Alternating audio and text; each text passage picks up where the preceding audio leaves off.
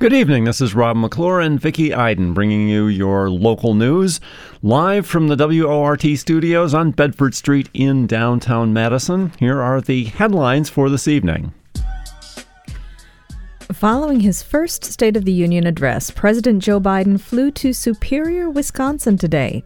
He used the backdrop of an aging bridge to promote the billions of dollars that will flow to communities to fix roads, bridges, and other infrastructure, according to a report by the Associated Press. The 60-year-old John A. Blatnick Memorial Bridge, which connects Wisconsin and Duluth, Minnesota, is too old and fragile to support large trucks and other heavy vehicles. This reduces economic activity and increases transportation costs. Significant new rehab construction is currently underway. Marquette University released new polling data on state political races today. 50% of voters have no opinion of gubernatorial candidate Rebecca Kleefisch, who was lieutenant governor under former governor Scott Walker. Meanwhile, 62% of voters polled have no opinion of Mandela Barnes, who is running for a state Senate seat in November. Although Kleefisch and Barnes have much higher levels of support than their primary opponents, most of the voters are undecided. Senator Ron Johnson's poll ratings continue to wane. In the recent poll, 33% held a favorable view, while 45% held an unfavorable view. Since the last poll in October, Johnson's favorable rating has fallen by 3%, while his unfavorable rating has increased by 3%. By contrast, the polling numbers for Governor Tony Evers improved over the last 6 months. 50% approve of the job he's doing, 41% disapprove. Last night, Madison City Council awarded $700,000 in federal relief dollars to organizations largely serving the Latino community over a competing proposal that would have broadened the population served by the funding, according to a report by the Capital Times. The council voted 14-6 to provide one-time grants to 8 Madison nonprofits that provide assistance such as legal aid, transportation, rental assistance, and food security for undocumented residents. The funds for the effort will be paid from the American Rescue Plan Act. A majority of the groups recommended by city staff serve Latino immigrants living in the United States. A new committee on safety and wellness in schools was presented at Monday night's school board meeting, according to the Capital Times. East High School's senior and proposed co-chair Gordon Allen said, quote, "This committee will be dedicated to working directly on district-wide policies that center safety and wellness for all students." The proposed Safety and Student Wellness Ad Hoc Committee follows a few highly publicized incidents in the fall at district high schools, including fights at East High and a student with a handgun at La Follette. A report from the Green Bay Post-Gazette details how the change in categorizing racial identity on the census form resulted in more than a doubling of the count of Indigenous people. The vast majority of Indigenous people in Wisconsin identify as having more than one ancestry. Often, multiracial identities or ethnicities, such as Hispanic, excluded the Indigenous ancestry. A correct count is important because those figures are used in determining federal funding for communities and services. A push by tribal and federal officials to encourage participation in the 2020 U.S. Census resulted in what tribes describe as the most accurate picture to date of the size and diversity of the people with Indigenous ancestry in Wisconsin. Combined with improvements to the census itself, that effort more than doubled the number of people reporting they were Indigenous combined with another race, such as white or black, up 165% in Wisconsin from 2010 to 2020. While the reporting became more accurate during the 2020 census, Nuthel said a lot of information wasn't accurately collected because of the pandemic, such as household incomes, poverty rates, and education levels. And those were the local news headlines for this evening. This news is local and independent of commercial influence, and it only stays that way, as you may know, because you, the listeners, support this station. So we're going to hand the microphones over to Jade Isuri Ramos and Andy Moore to see what else they have to say about the nature of community radio. Hey, thank you, Rob. How's it going, Andy? It's going great, Jade. I think people should know, people listening should know that this is your second hour. They already know that. You've been here for an hour. But the point is, this is volunteer. These are volunteers. We are volunteers. And now it's your turn to volunteer. And you can do that so easily. Mm-hmm. You don't even have to get in your car and come down to the studio, although it's kind of exciting down here now that we can be back in this space. Yes. But it's your turn to volunteer. Yeah, you can do that by just picking up your phone. That's 608-256-2001, extension 1, or going online. That's super easy. The website is wortfm.org, and you just find the button that says donate. You can click that, put in your credit card information, and we will take it from there. We're looking to get one new or increasing evergreen. That's already a monthly donor among the pledges in this hour. I hope we get two, or I hope we get more. But I really want to try to encourage you to, if you haven't ever volunteered, you should learn about that too. But if you've never pledged to WORT, now is the best time to do it. And there's no accident that we're excited to be pledging the quality news coverage that WORT-FM provides every single day. Absolutely. And if you are someone who listens to the local news, you probably have your favorite weekday.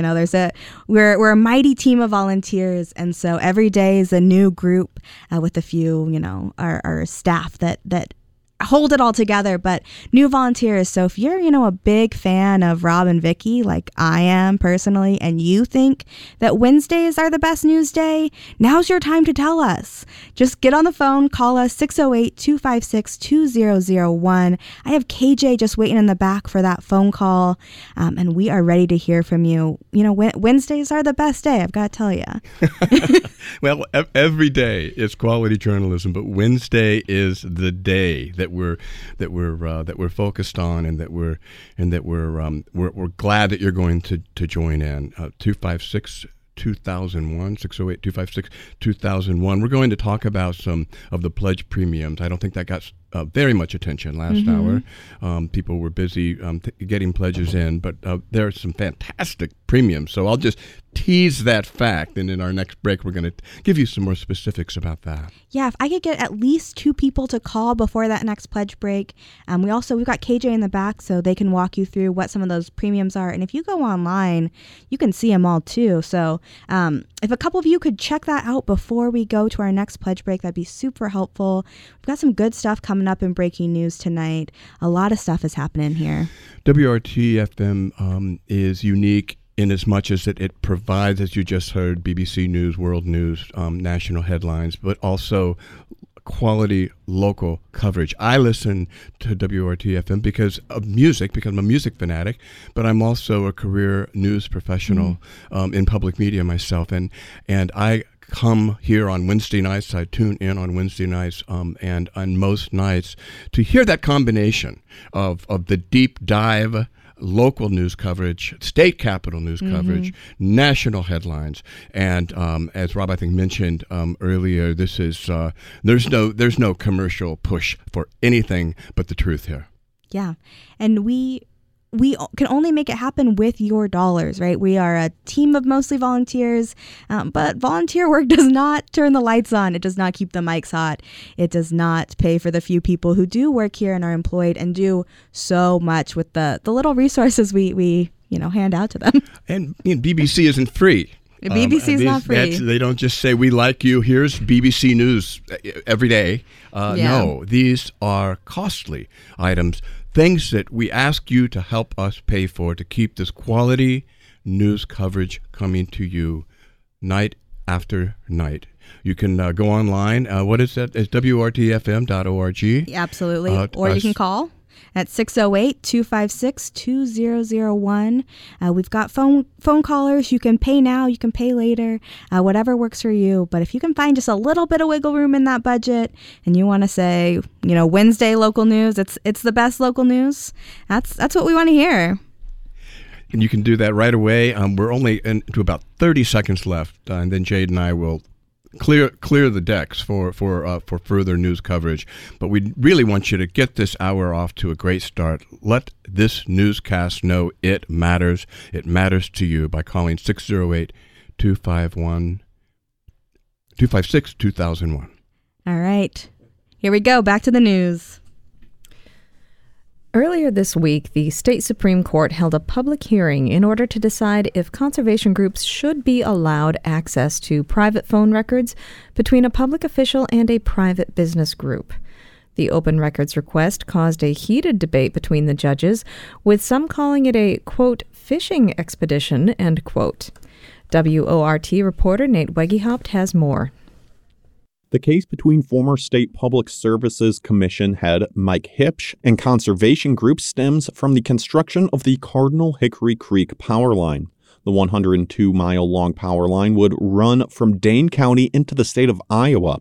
In late 2021, a judge ruled that the line could no longer be completed with its current route due to the line running through a national wildlife refuge on the Mississippi River. The line was originally approved by Hipsch in 2019, and conservation groups, such as the Driftless Area Land Conservancy, a group that protects natural areas in Wisconsin, have fought against it since. Monday's hearing regards private phone records between Hipsch and the American Transmission Company, or ATC, the group that would be in charge of building the line. Hipsch is a former state GOP legislator and served as Speaker of the House from 2007 to 2009. In 2010, Hipsch was appointed as Secretary of the State Department of Administration by then-Governor Scott Walker. Jennifer Filipiak is the Executive Director of the Driftless Area Land Conservancy. She says that they have reason to believe that private communications between Hipsch and the ACT may have given bias to Hipsch's decision to approve the line. So what we're looking for is for the Supreme Court to say that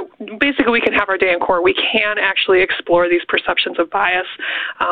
We've cited the hundreds of phone calls and the encrypted messaging system that he was using to discuss, well, we don't know what he was discussing with persons of interest. And so we wish to explore that. So that's what we were looking for. Filipiak says that the existence of hundreds of phone calls between Hipsch and ATC, as well as their use of an encrypted messaging service, is cause for alarm. It's the appearance. We think there is very good evidence that there is an appearance of Commissioner Hipsch being biased in his decision to approve the transmission line.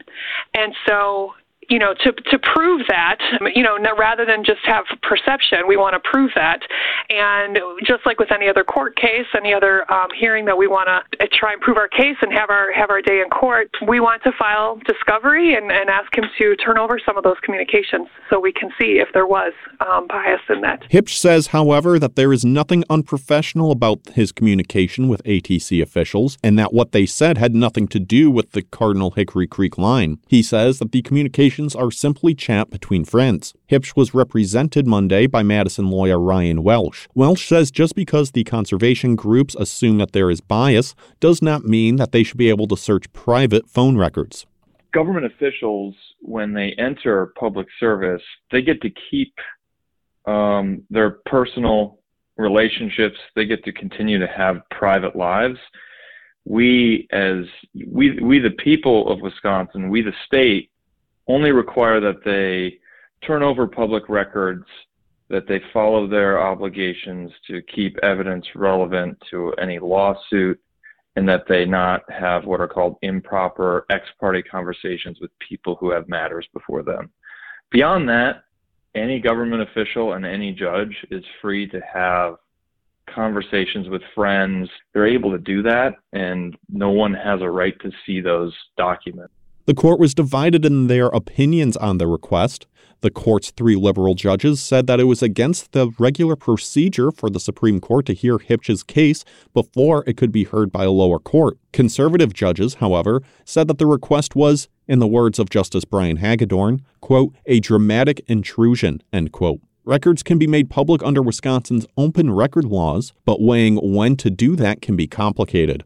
The records must exist, and there can be some privacy factors in deciding whether a records custodian releases it. The request itself must not be overly broad and must be in the public's best interest. The issue comes from the question of whether these private phone records are considered public records. Bill Lueders is an editor of the Progressive magazine and is president of the Wisconsin Freedom of Information Council, a group dedicated to protecting public access to government records. Lueders says because the communication is between someone who was at the time a public official and a private group, conservation groups should have access to those records. Well, I would say that a communication between a public official and a private enterprise, by definition, should be a public record.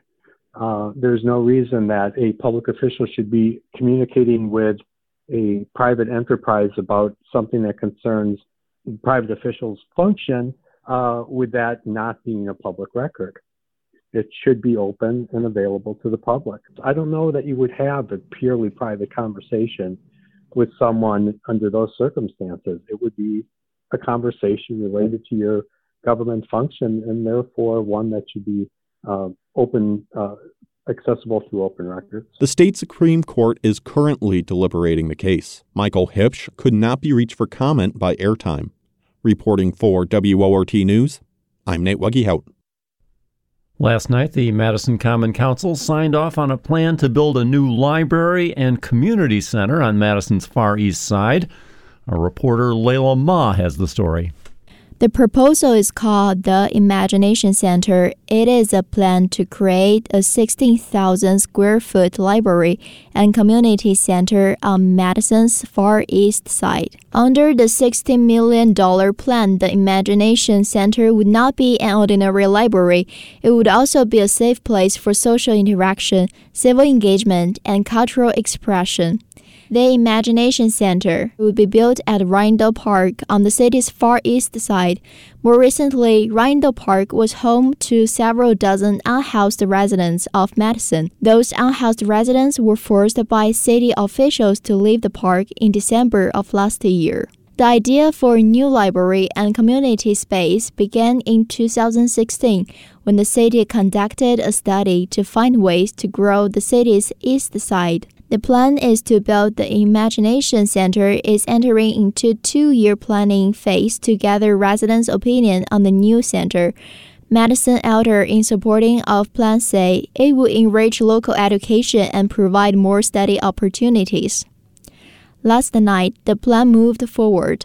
Elder Sherry Carter says it would help an underserved community. The city's far east side has a large population of immigrants and people of color and has been historically underserved for library and meeting space access. The plan for the Imagination Center could complete the gap. I am going to support this. It's a long time coming. And if you've ever been in that area, you know there are no gathering spaces. To have a meeting, you would have to rent a banquet room at one of the hotels. You have East Town, but there's no place to gather, and there's no library close by. This is an area who has really been waiting for this, and we can no longer afford to kick the can. But not everyone was on the board with the plan, with 7 elders voting against it.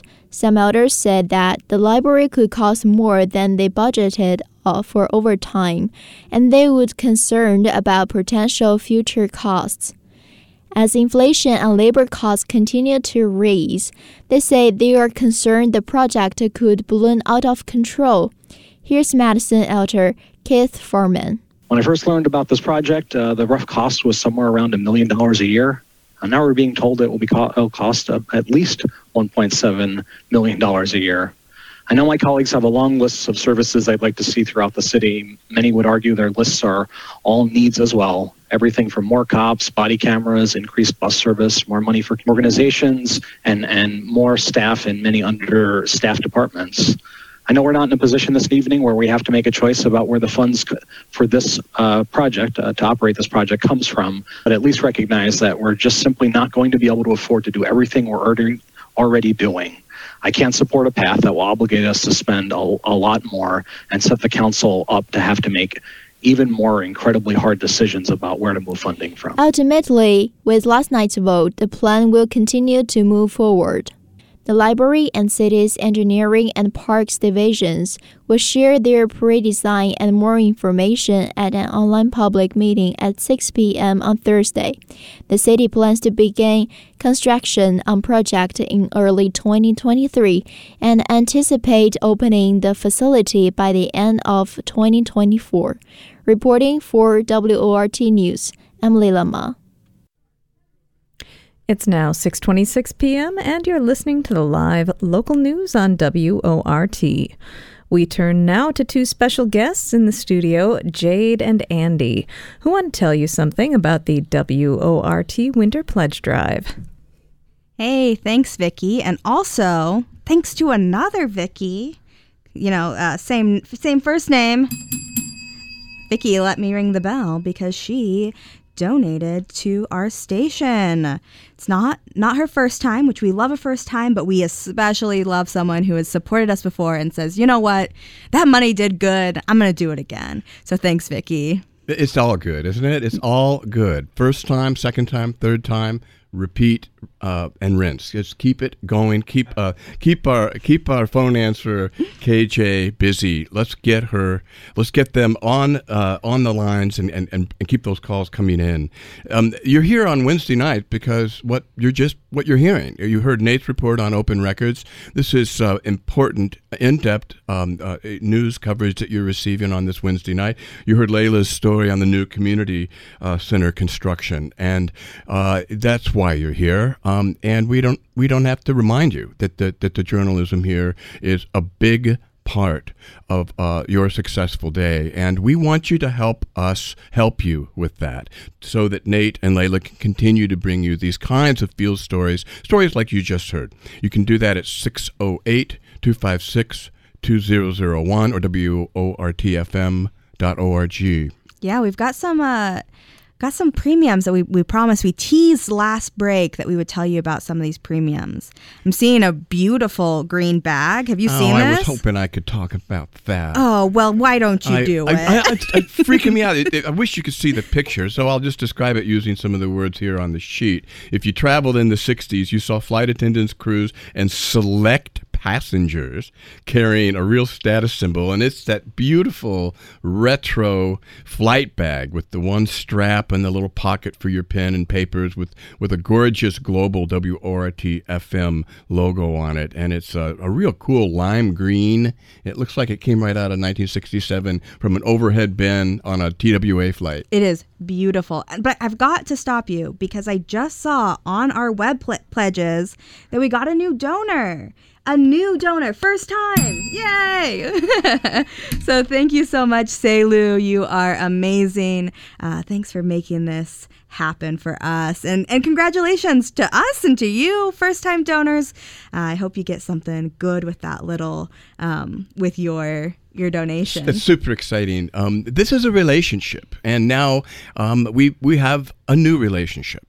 And it's called the community radio. So some of these words just go together so obviously, but there's a reason for that. We're in this together. We can't do it without you. And we like to think that the kind of journalism you're getting on this Wednesday night is the kind of news that you really can't live without. Absolutely. 608-256-2001 or go to WORTFM.org. There are other cool premiums. There's the travel mug at a $60 level, beautiful WORT travel mug. There's a $45 premium that's really cool. That's the Progressive Magazine 12-month subscription. I think we'd like to give that a big shout out on a Newsnight pledge. So for $45, a 12-month subscription to Progressive Magazine, plus you've got this beautiful relationship with WORT.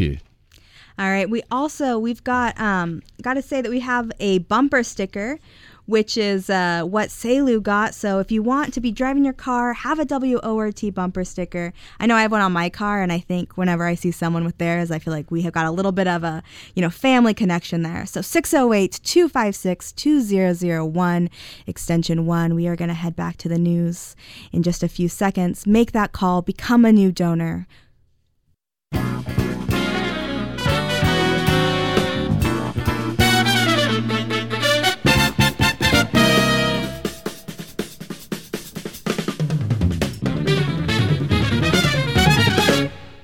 6:32 is the time now, and you're listening to the live local news on WORT 89.9 FM in Madison. I'm Rob McClure here with my co-host Vicki Iden. Thanks for staying with us for the second half of the news. The leader of a partisan review of Wisconsin's November 2020 election says the probe isn't over yet. Michael Gableman issued an interim report in a legislative committee meeting Tuesday, during which he urged lawmakers to decertify the state's presidential election results. Jonah Chester from the Wisconsin News Connection has more.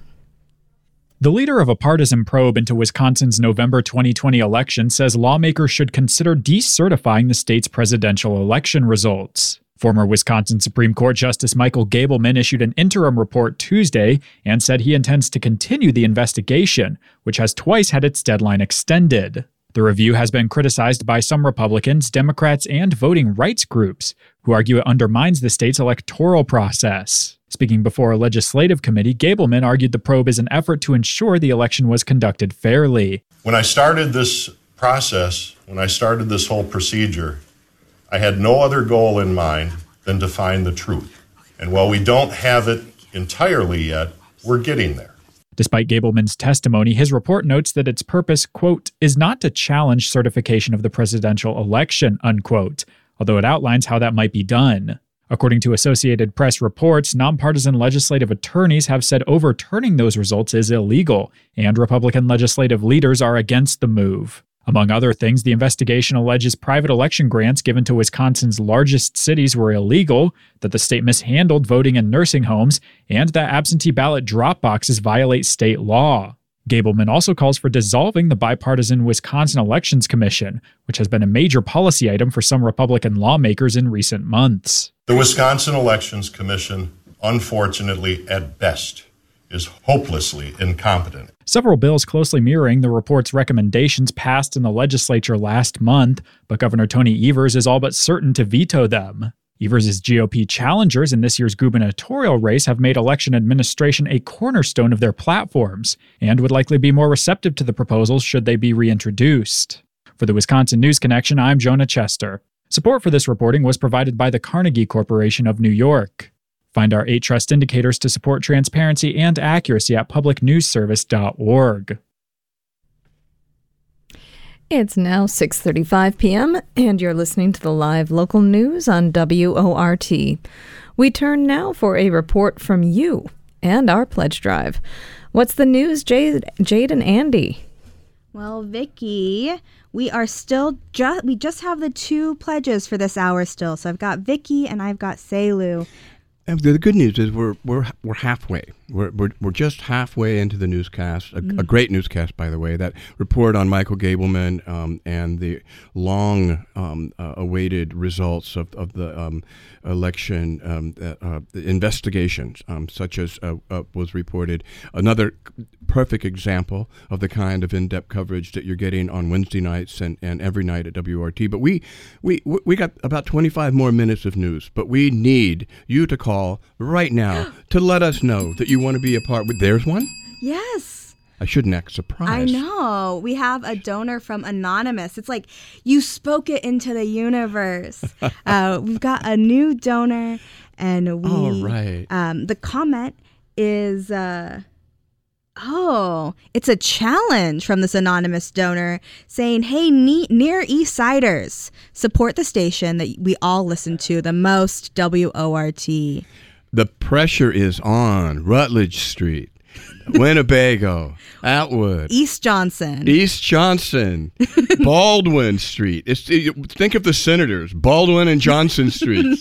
The corner of Baldwin and Johnson always cracks me up. All right, answer that challenge, East Siders. That's 608-256-2001, extension 1.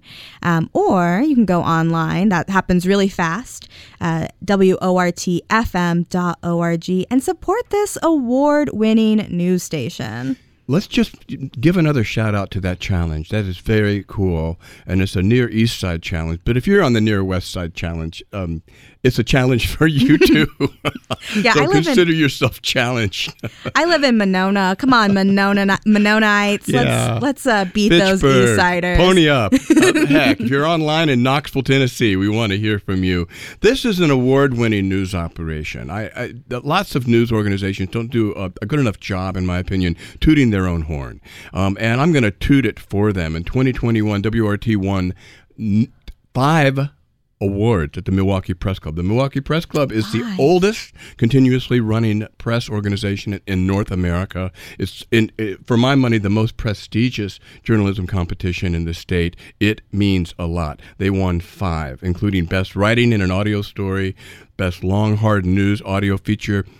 Friends, this is against operations with far more budget and far larger staff.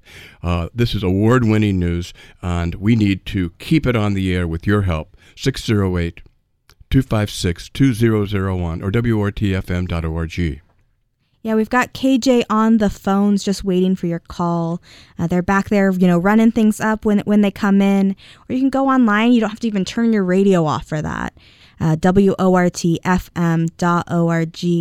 And you know what we've got coming up? One of my favorite things about Wednesdays, we've got the weather.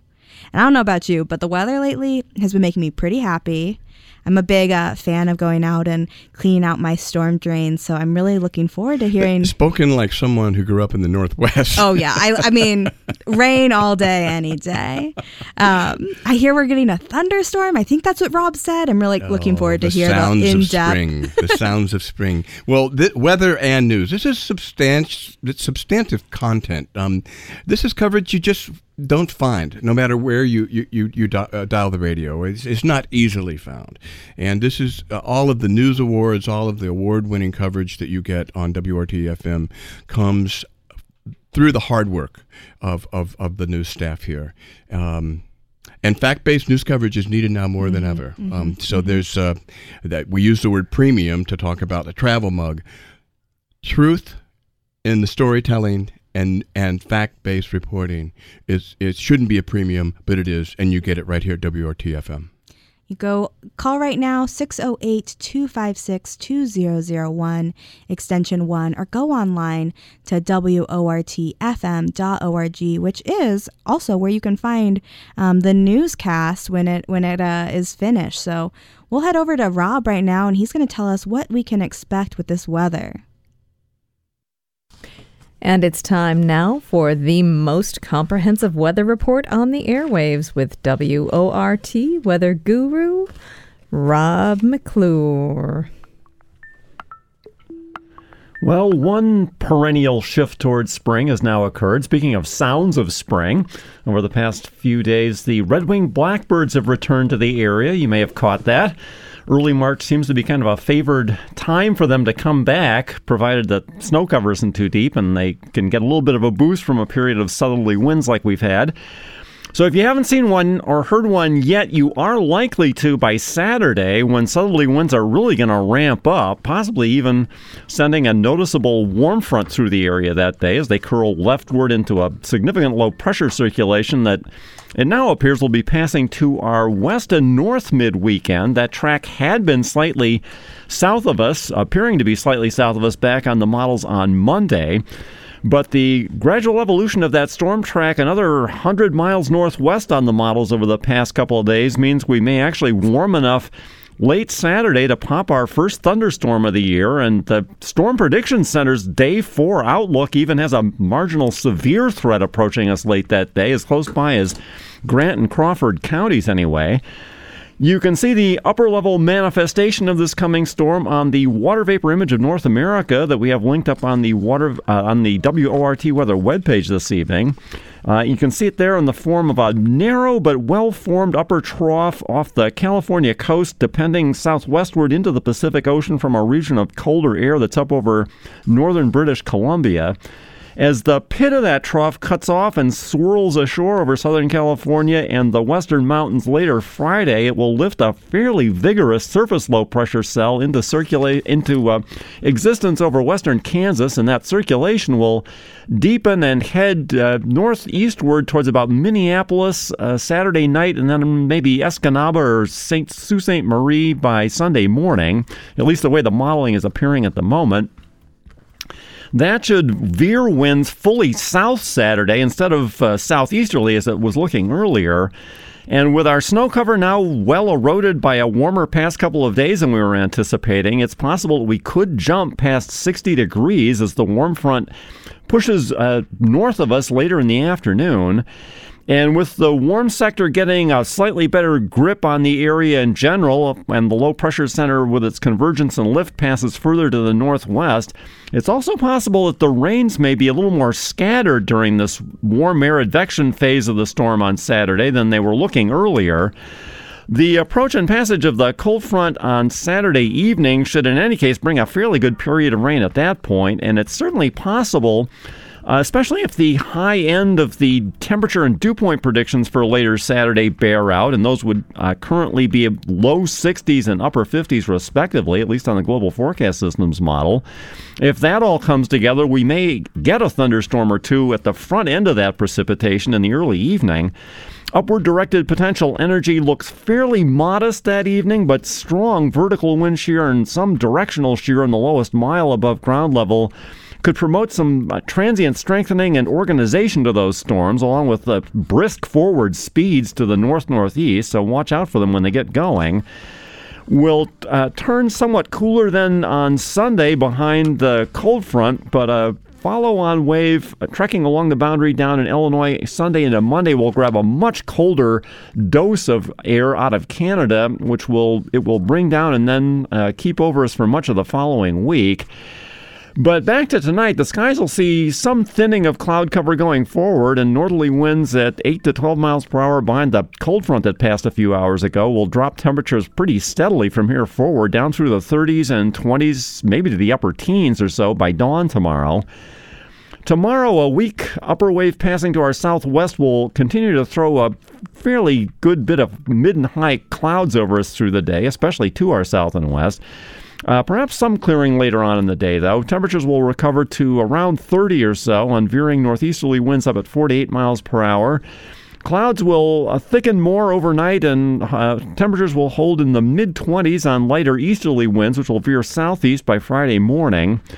And Friday, increasing southeasterly winds will take us up to about 40 degrees or so, but skies will remain largely cloudy with some increased thickening downward as well as we get later in the day. Temperatures will hold in the low to mid-30s during the overnight on active southeasterly winds. I think the temperatures might start to come up a little bit as we get towards Saturday morning. And we may see some drizzle or light rain as we get on towards dawn Saturday, and that may stay in the area through a part of the day. Saturday is a kind of a tough call in terms of precipitation. I think it'll be spotty and kind of episodic much of the day. Otherwise, though, the skies will stay mostly cloudy with veering southerly winds increasing to 10 to 15 miles per hour.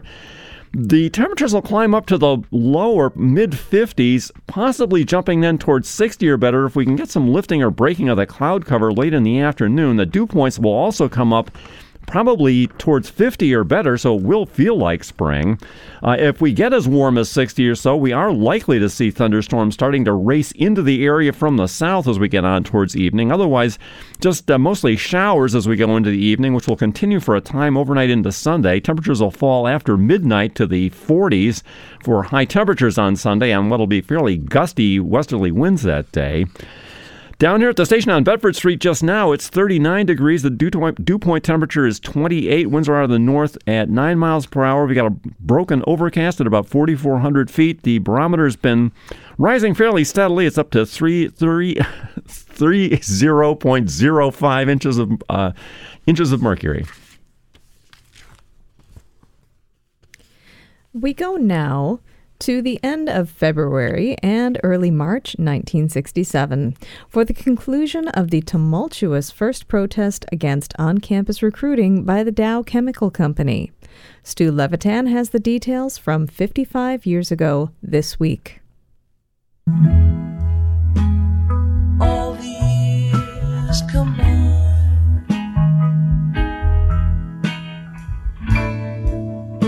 They melt into a dream.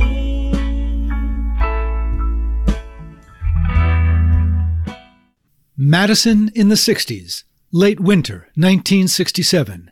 Dow 1, The Skirmish, Part 2. As February turns to March, the campus is still consumed by the aftermath of the protests against job interviews being conducted by the napalm-making Dow Chemical Company, when hundreds occupied administrative offices in Bascom Hall and 19 persons were arrested during the action organized by Madison Students for a Democratic Society. On the 23rd, Chancellor Robin Fleming gives a prophetic warning, telling a press conference, quote, "You'll have unrest on campus as long as the war goes on." That night, the City Council unanimously adopts a resolution calling the demonstrations, quote, "irresponsible and reprehensible," and calling for UW officials to take, quote, "stringent measures against the demonstrators." The council also wants an investigation into whether 2 adult women who are active in the protest movement, Bortai Scudder, who is divorced with 6 children, and Leah Zeldin, a widow with 4 children, are receiving public assistance from Dane County. If some of these demonstrators learn the facts about these female Pied Pipers, says Westside Alder William Bradford Smith, they wouldn't be so eager to follow them. Friday morning, February 24th, the Daily Cardinal attacks Madison SDS for, quote, "denying student rights and freedoms and engaging in, quote, vulgar, gross language and incoherent emotional babbling that left the editorialist, quote, appalled. The protesters have defeated their cause by their action," the paper continues. "The protest for any effective purpose is finished." The liberal anti-war Capital Times agrees, editorializing that, quote, "because the students were disorderly, they have done damage to the peace movement all over the country." A little later, Governor Warren Knowles says the action was, quote, "far beyond the area of reasonable conduct," and calls on the university to, quote, "lay down some strict disciplinary rules and enforce them."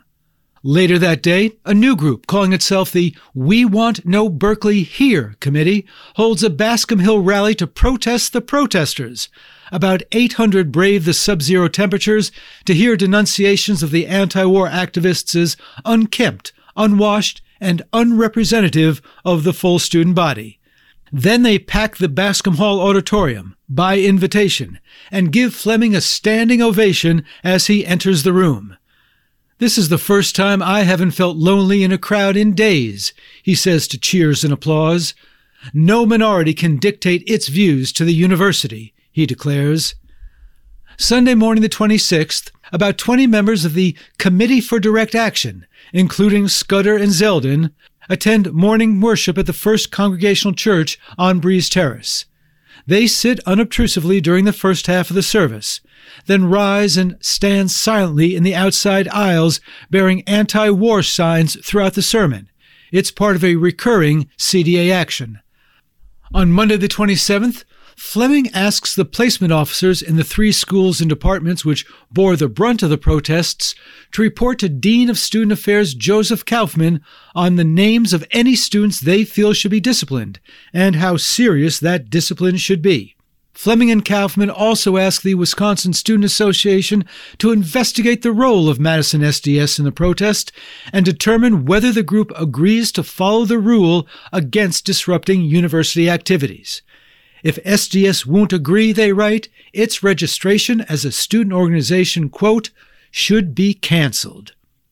The political backlash that began with the disruption in October 1966 of the Stock Pavilion speech by Senator Ted Kennedy grows, with the co-chairs of the legislature's budget-writing Joint Finance Committee explicitly threatening to cut the university's budget over the episode.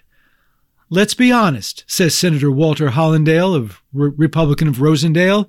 If you feel unkindly toward them, they won't get as much money. And the criticism continues to spread as the state assembly votes 82-15 to demand that the university explain how it's maintaining, quote, a responsible intellectual and social climate following offensive articles in the Daily Cardinal. Assembly Speaker Harold Freilich, an arch-conservative from Appleton, says the brouhaha, quote, adds fire to my fight for higher out-of-state tuition. On March 2nd, the WSA Senate votes 19-11 to ban SDS from campus until at least next fall. WSA Senator Paul Soglin, who joined the Bascom Hall hallway occupation on February 22nd, argues and votes against the suspension, which Speaker Freilich applauds in a telegram to President Fred Harvey Harrington attacking the administration for not kicking SDS off campus, which Attorney General Bronson LaFollette says Harrington has the power to do. Your telegram astounds me, Harrington replies, calling the powerful legislature, quote, totally in error in his criticism. The WSA ban, which SDS president and mathematics PhD candidate Hank Haslett calls, quote, a childish act of blind retribution, and which the student court quickly overturns, greatly enhances SDS's popularity and triples its membership to about 300 almost overnight. On March 6th, Fleming issues Faculty Document 122, detailing that he will continue to use whatever force is necessary to ensure compliance with the Rule 11.02 forbidding obstruction of university activities. Given the traditions of this campus, he states, it is fair to assume that the faculty wants to preserve dissent but without anarchy, and that it wants order but without oppression. And the faculty sides with the university's critics, tightening admission standards for out-of-state students and lowering their enrollment numbers. At a special meeting 2 days later, the faculty rejects 249-62 a motion by sociology professor Maurice Zeitlin to ban job interviews by, quote, corporations involved in producing war materials, and reaffirms the right of, quote, any bona fide employer to recruit on campus. Among those voting for the ban is the Vilas Professor of Sociology and future Chancellor William Sewell. The faculty vote echoes an earlier one by the WSA Senate, 25-1 to continue the all-employer placement service. The regents commend the administration for its, quote, courageous, reasoned, and far-seeing actions exemplifying sifting and winnowing in the search for truth. In Midland, Michigan, Dow Company executives make plans for their return to campus in mid-October. Protesters do too. And that's this week's Madison in the 60s. For your award-winning, vaccine-taking, mask-wearing, listener-supported WRT News team, I'm Stu Levitan. It's 6:55 in Madison, Wisconsin. You're listening to WRT FM. My name's Andy Moore. I'm helping out with some pledge drives during this news shift. Stewart's report is a perfect example. If you were listening in on our last pledge break, Stu Levitan was just reporting on the Dow riot some years ago. His reporting was among the first place winners in the Milwaukee Press Club competition that we were talking about just in the last pledge break. This is award-winning news coverage coming to you, and we want you to help us bring it to you. We just have a few more minutes, barely a few more minutes, to get you on the phone at 608-256-2001 or online at WORTFM.org. It's so easy either way. We've got actually a lot of people to thank right now. We've got a few minutes is all I can do. The paper over here. Oh, that's obnoxious. That is not good radio. Harriet. We want to thank Harriet so much for her pledge from Blue Mounds. Aaron phoned from Madison. Aaron, thank you so much for keeping this quality news coming on Wednesday nights. And we also have an anonymous from Madison pledging during this great newscast tonight. Amazing. We also, just coming in as you were speaking, we have Shali on the web who has a note for us. basically, it's that she loves us. She loves hearing us. She loves hearing the news and everyone who makes it happen. And she's excited to hear about Query coming up, which is the next show, one of the amazing things you get on Wednesdays. So thank you, Shali, Anonymous, Aaron, and Harriet. And then we've got Anonymous on the web. We've got Selu, and we have Vicky. Thank you all so much for donating during this hour. I think we blew our goal out of the water. Right. I was hoping you'd say out of the water. I don't think we blew it at all. We did it with your help. We talked about relationships earlier too. I really liked that part of our chat tonight. And connecting with you, no matter where you're listening. Thank you so much for the pledges. But we're not going to start talking in the past tense yet, because we've got a couple of more minutes here, and you can get in under the wire and keep this quality news going. The first explanation of sanctions that really helped me understand what was happening and the war-torn Ukraine, it came over the airwaves from WRT-FM. This is the kind of place where you can count on getting the facts and the truth and the deep dive in news. Come on, make the phones ring, make the online buzz just one or two more times. Absolutely. And I have to say thank you so much, KJ Bersian. They have been running up and down, answering those phone calls. So thank you for being our one and only phone answer. I do know that I saw Adrian, who works here, take a few phone calls too. So I know the staff's backing her up. And it's running around, and there's a title that came in there, and it was phone answerer. Another title is volunteer, and it, with a capital V, and these are friends that are coming in and helping us, really rolling up their sleeves, just like you can do by digging a little bit into your pocketbook and letting the station know that this news and Wednesday night news matters to you. Let's please get one more call in here, 608-256-2001. And we, the Wednesday team, we are small and mighty, and we appreciate your support. If you love Wednesday news, right now is the time to say it, to make that call, to pledge your support, pledge your love. We here at the station love you, and we especially love when you open your pocketbooks for us just a little bit. We love you for your money. We want to be honest about that, but we love you for you too. So we've really enjoyed this last hour. At least I have. All right. Thank you so much for your calls. Back to Vicky and Rob. And thanks for listening to WORT's Live Local News at 6. And thanks especially to those of you who pledged. Your reporter tonight was Layla Ma. Thanks to Jonah Chester with the Wisconsin News Service and our feature contributor, Stu Levitan. Thanks to Jade and Andy for going to bat for us this evening. Chuck Kademan was our engineer this evening. Nate Wegehow produced the newscast. And Shali Pittman is the news director at WORT. And I'm your host, Vicky Iden.